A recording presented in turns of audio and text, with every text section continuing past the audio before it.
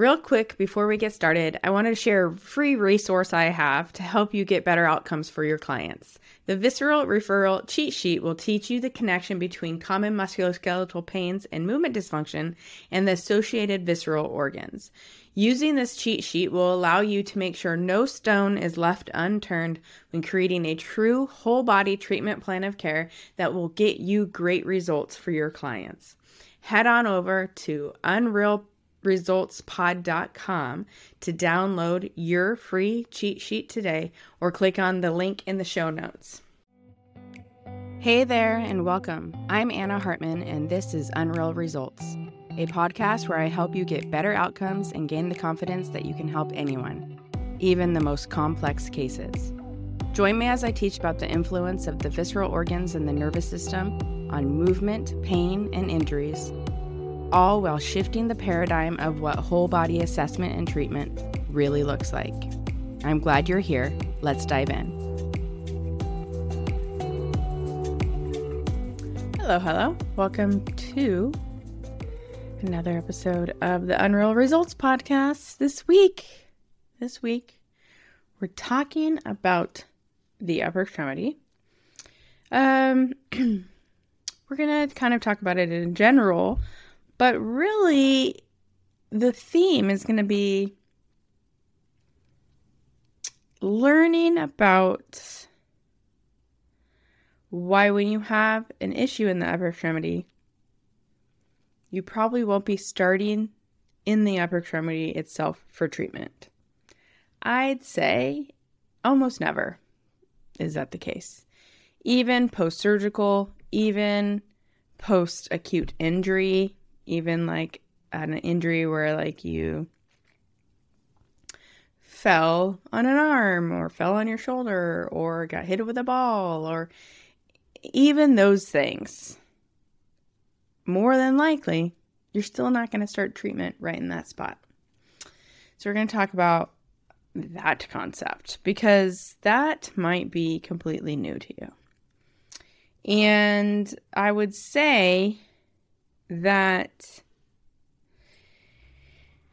is probably one of the biggest differences between when I see a shoulder issue nowadays versus back in the day before I learned osteopathic work of the Barral Institute and integrated it into my practice. So let's just get into it. The upper extremity.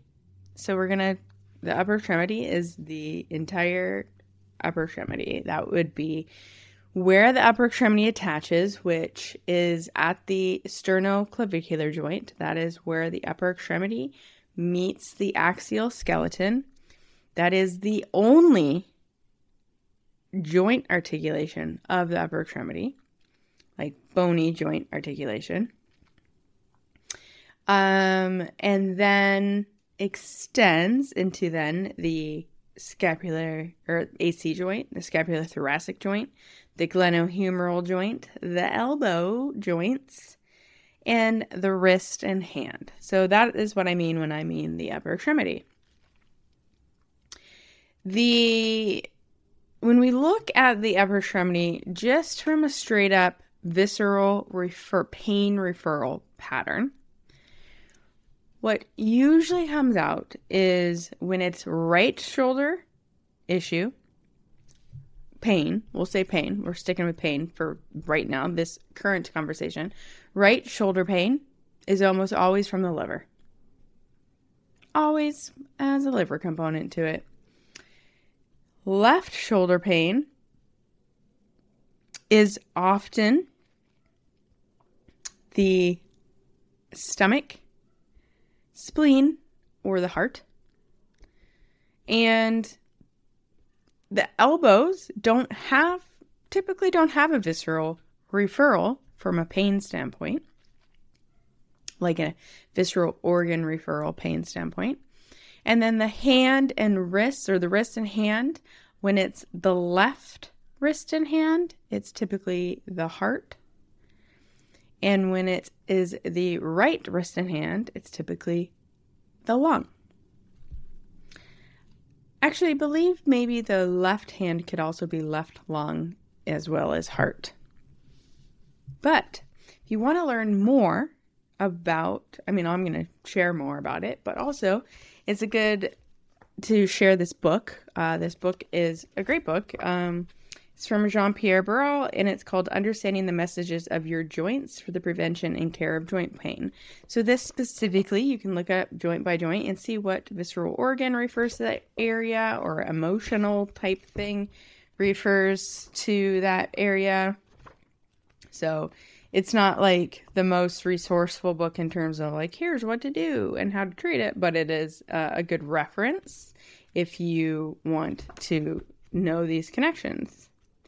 Now, let's talk about, the reason why there are common visceral pain patterns is also part of the reason why the visceral pieces are going to come up when it comes to pain secondary to movement dysfunctions of the upper extremity as well. Because we look at the visceral organs and we look at the way they refer to the upper extremity, and it comes down to the nerves that innervate the nerves that innervate the visceral organs and their containers from a sensory standpoint. So these are going to be the organs that are innervated by the phrenic nerve and the vagus nerve. So specifically, the phrenic nerve, the right phrenic nerve especially, is a sensory nerve to the upper abdominal peritoneum, as well as in the mediastinum of the thoracic cavity and the pleura.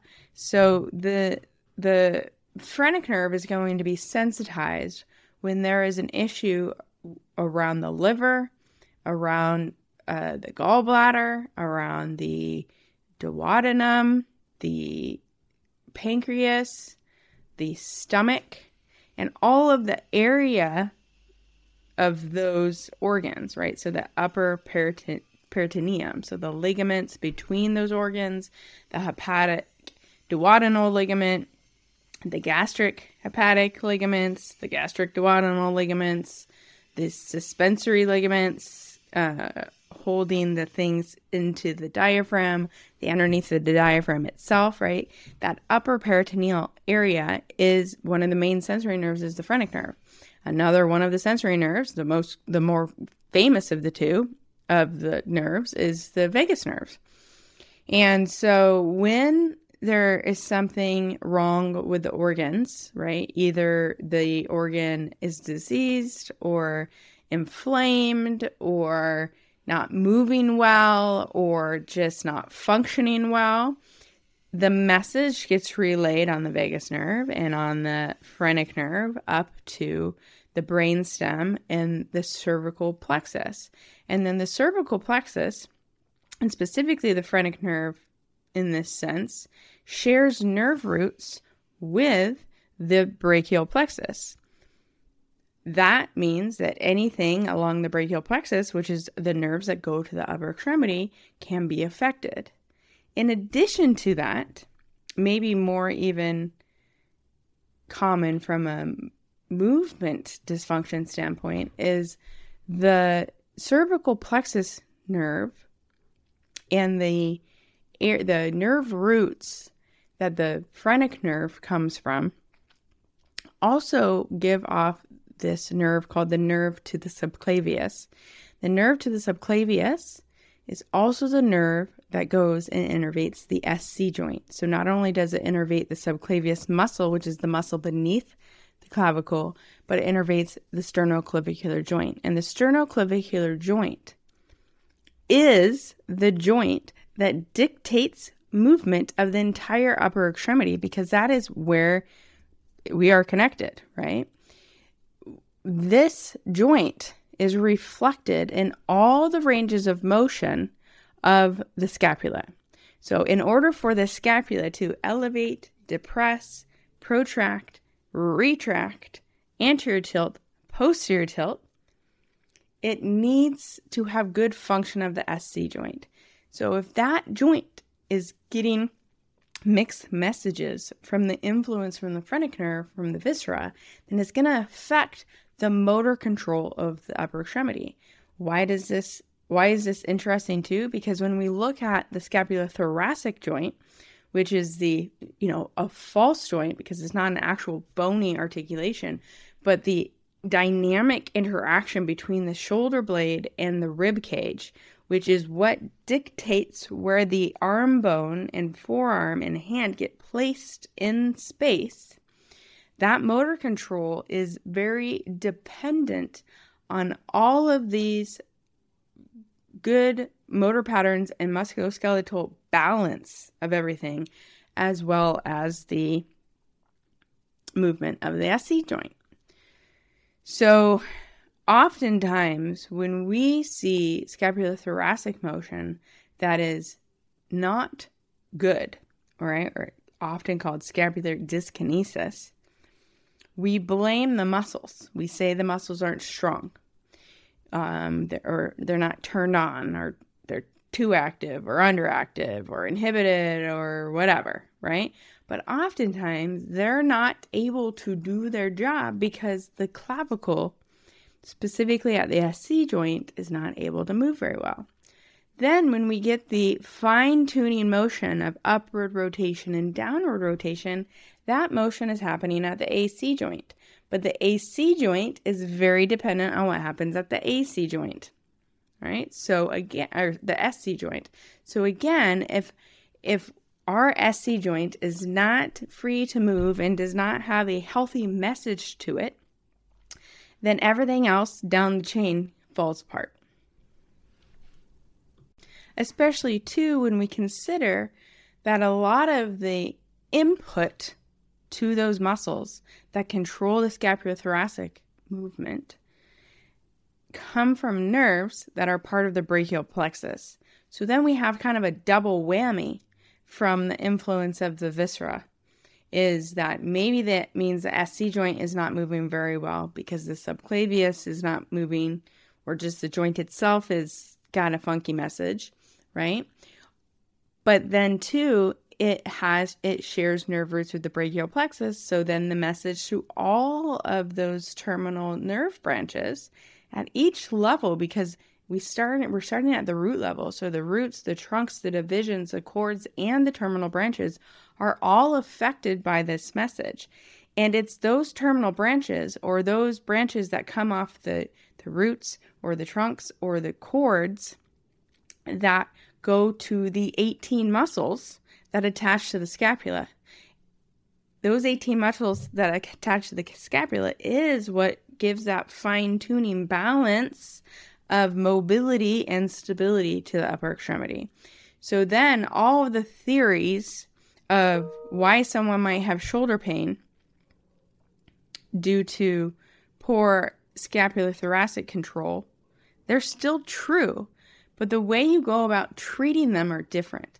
You're not going to jump to smashing a muscle, dry needling a muscle, cupping a muscle, or strengthening with like traditional scapular stability exercises right out of the gate, because you see this cascade of how it's influenced by the other stuff going on in the body. Now, also, it's important to remember that you can have other stuff going on. And this is why it's like, okay, well, Anna, sometimes maybe it's not a visceral thing.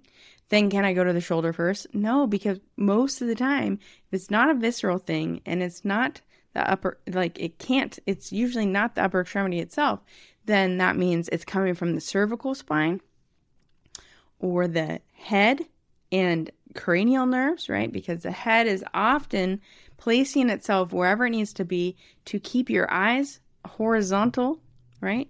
Like parallel to the horizon, to keep your body level. And so sometimes, like if our eyes are not functioning well, or our smell's not going well, or our hearing, or our vestibular system is off, we'll change the position of our head and neck. And then that also can change the input through the brachial plexus, or just change the length-tension relationship of the muscles that go attach from the spine, from the cervical spine to the shoulder blade or to the shoulder itself. The other thing that happens is issues down in the lower extremity, right? In the lumbopelvic area, the rib cage, the lower extremity itself. If these things are altered, right? If we're protecting a viscera down lower and we're in a protection pattern around that, and we cannot move through normal ranges of motion, then this gets translated to the shoulder because, again, 18 muscles are attaching to the shoulder blade. And those 18 muscles are attached to ribs. They're attached to spine. They're attached to other muscles that connect into fascial chains that go across our abdomen, go across our back to the opposite side hip and down the leg. And so oftentimes too, what we see with shoulders or upper extremity issues is it tends to then, that would fall under the category of like kinetic linking issues. And oftentimes people think of kinetic linking when it comes to throwing or like swinging a golf club or a bat or something like that, which is a great example of it. But just life, like in just lifting up my arm, I have to stabilize my core. And stabilizing my core means I have to ground through my pelvic control on one side and ground through the leg on both sides, really, to lift my arm up. And so sometimes when those things are compromised from a visceral issue or from just a strength and stability issue, then our shoulder is compromised. So oftentimes the pathology comes out in our shoulder, but it's not where it's coming from. Okay? So now the scenario of like more of an acute injury. So you fall on your arm or you land on your shoulder, or you get hit with a ball or whatever, right? Or even you have surgery on something. Then like, could you just treat that area? Well, yeah, you could just treat that area. But the question is there other things that you could treat to support it? In this case, when we think about acute injuries like this, the first things we think about of like the best rehab plan is to decrease pain and to decrease swelling, improve range of motion.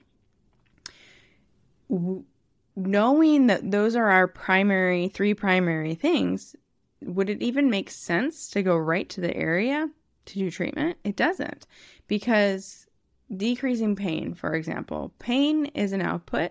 So the best way that we can decrease pain, especially when it comes to something going on in that, is not to treat right in the area, but actually do other things.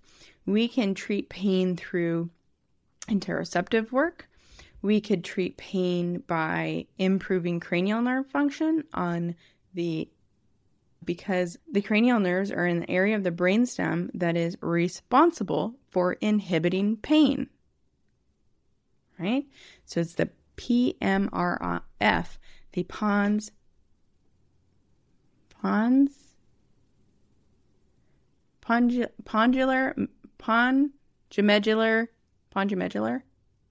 medular reticular formation.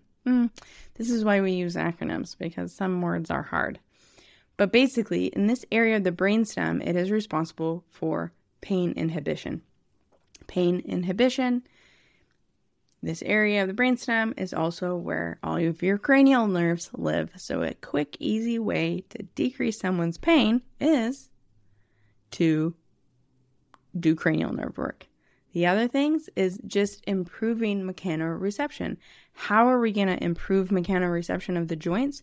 Well, we have a bunch of joints that are uninvolved that we can get range of motion in, and that too decreases pain. Mechanoreception, proprioceptive information is like the love language to the body. And so the more sensory information we can get it, the pain decreases. So we have a lot of ways that we can actually decrease pain without ever even having to touch that body part. Because sometimes after injury, when you touch the body part that was just injured, that is a threat. Your body is on high alert protecting that area already. It is not going to respond well always to you touching the area and manipulating it a lot. It can. Some gentle movement in the area is great, but it's not always the best for everyone.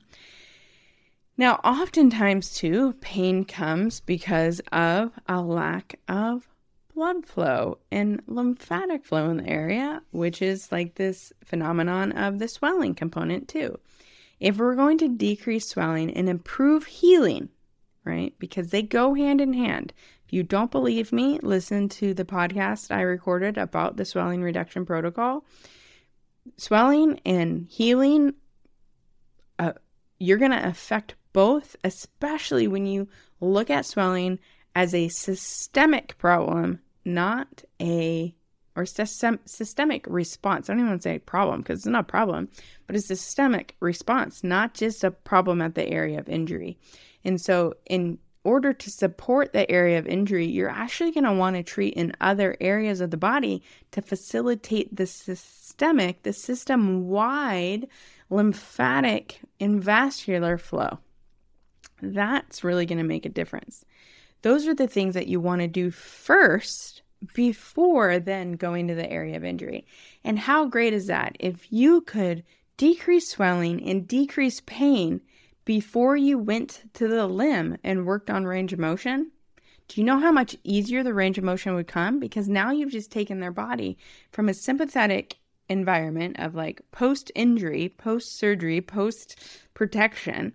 You've given it some messages to shift into the parasympathetic, more safe response that is associated with rest, regeneration, healing, recovery, right? And when we feel safer, when we're in that mode of the nervous system, we instantly grant more mobility. So now, instead of trying to do range of motion work on a painful, protected limb, now it's easy. You get to go through a really non-threatening range of motion, which again is mechanoreception, decreases pain even further. Plus they have a positive movement experience, which means they're going to keep the range of motion, right? So whether it's a chronic pain or chronic like injury or acute, when it comes to the upper extremity, you're not going to start there first. You're going to treat there. It's not like I never treat the shoulder or never treat the elbow or hand or forearm. Of course I do. But it's not going to be the first place I treat. Almost always, I'm treating something in the viscera first, or the lower extremity, or a systemic, right? System-wide thing, like supporting lymphatic flow, or vascular fluid flow, or even the cranium, the central nervous system, and the cervical dura first before I'm treating something in the upper extremity. This too you might have even recognized that when people come to you with shoulder issues, when you start in their thorax, you get better results, right? And starting in their thorax is not new information. So many times people do this because we've learned, right? Thank you, Gray Cook, for the analogy of you can't shoot a cannon out of a canoe, right?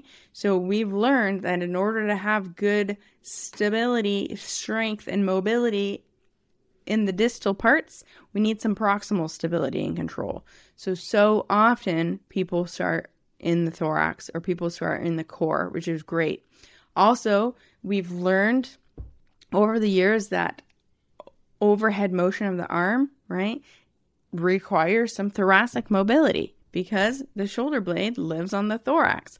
So maybe you already did start in the thorax. Chances are when you started in the thorax or when you started in the core, you noticed you had a better response in the extremity. I'm telling you, a deeper reason, besides the reason of the proximal stability for distal mobility, besides that, there is a true reason for that, and it's this connection between the viscera and the viscera and the cervical plexus nerves to the role of the sternoclavicular joint and the clavicle, as well as the relationship between the viscera and the cervical plexus, the vagus nerve and the cervical plexus, and the nerve roots that become the brachial plexus, which is full function of the upper extremity, right? So hopefully after hearing this gives you a new perspective of not only to never start at the area of injury or concern when it's the upper extremity, but some spots to maybe consider starting instead. The beauty of how I teach in my Movement Rev education is with the LTAP, which is the assessment, the locator test assessment protocol. This helps us quickly figure out if somebody's coming in. So if this shoulder pain patient's coming in, to quickly identify, is it visceral, is it central nervous system, or is it a kinetic linking thing? And then we can get to work and have really quick results because we're getting right to the problem as opposed to doing like general thoracic mobility or general core control first before we're doing upper extremity stuff. More times than not, when somebody comes to me with an upper extremity thing, before I even end up touching their upper extremity, their pain is gone or their range of motion is significantly changed. This is great because then it sticks. When I can start treatment in the right spot, it sticks. So some really simple assessments to figure out where to start. And then we can go crazy with understanding the role of the sternoclavicular joint in scapular-thoracic mobility and upward rotation, and then stability and control of the glenohumeral joint, great motion of the elbow and the forearm, and then good wrist and hand mechanics, right? All of that good biomechanical stuff, which I love, by the way, is not so valuable if I don't consider the stuff before it. So that's it for this podcast. Next podcast, we'll talk a little bit more about this relationship between the sternoclavicular joint and the scapulothoracic joint, because I got some information that I think is helpful. It's a little bit similar to, if you want a little precursor, if you want some pre-education for that next podcast, check out the Thoracic Outlet Syndrome podcast I recorded previously because it talks about this relationship too. See you soon.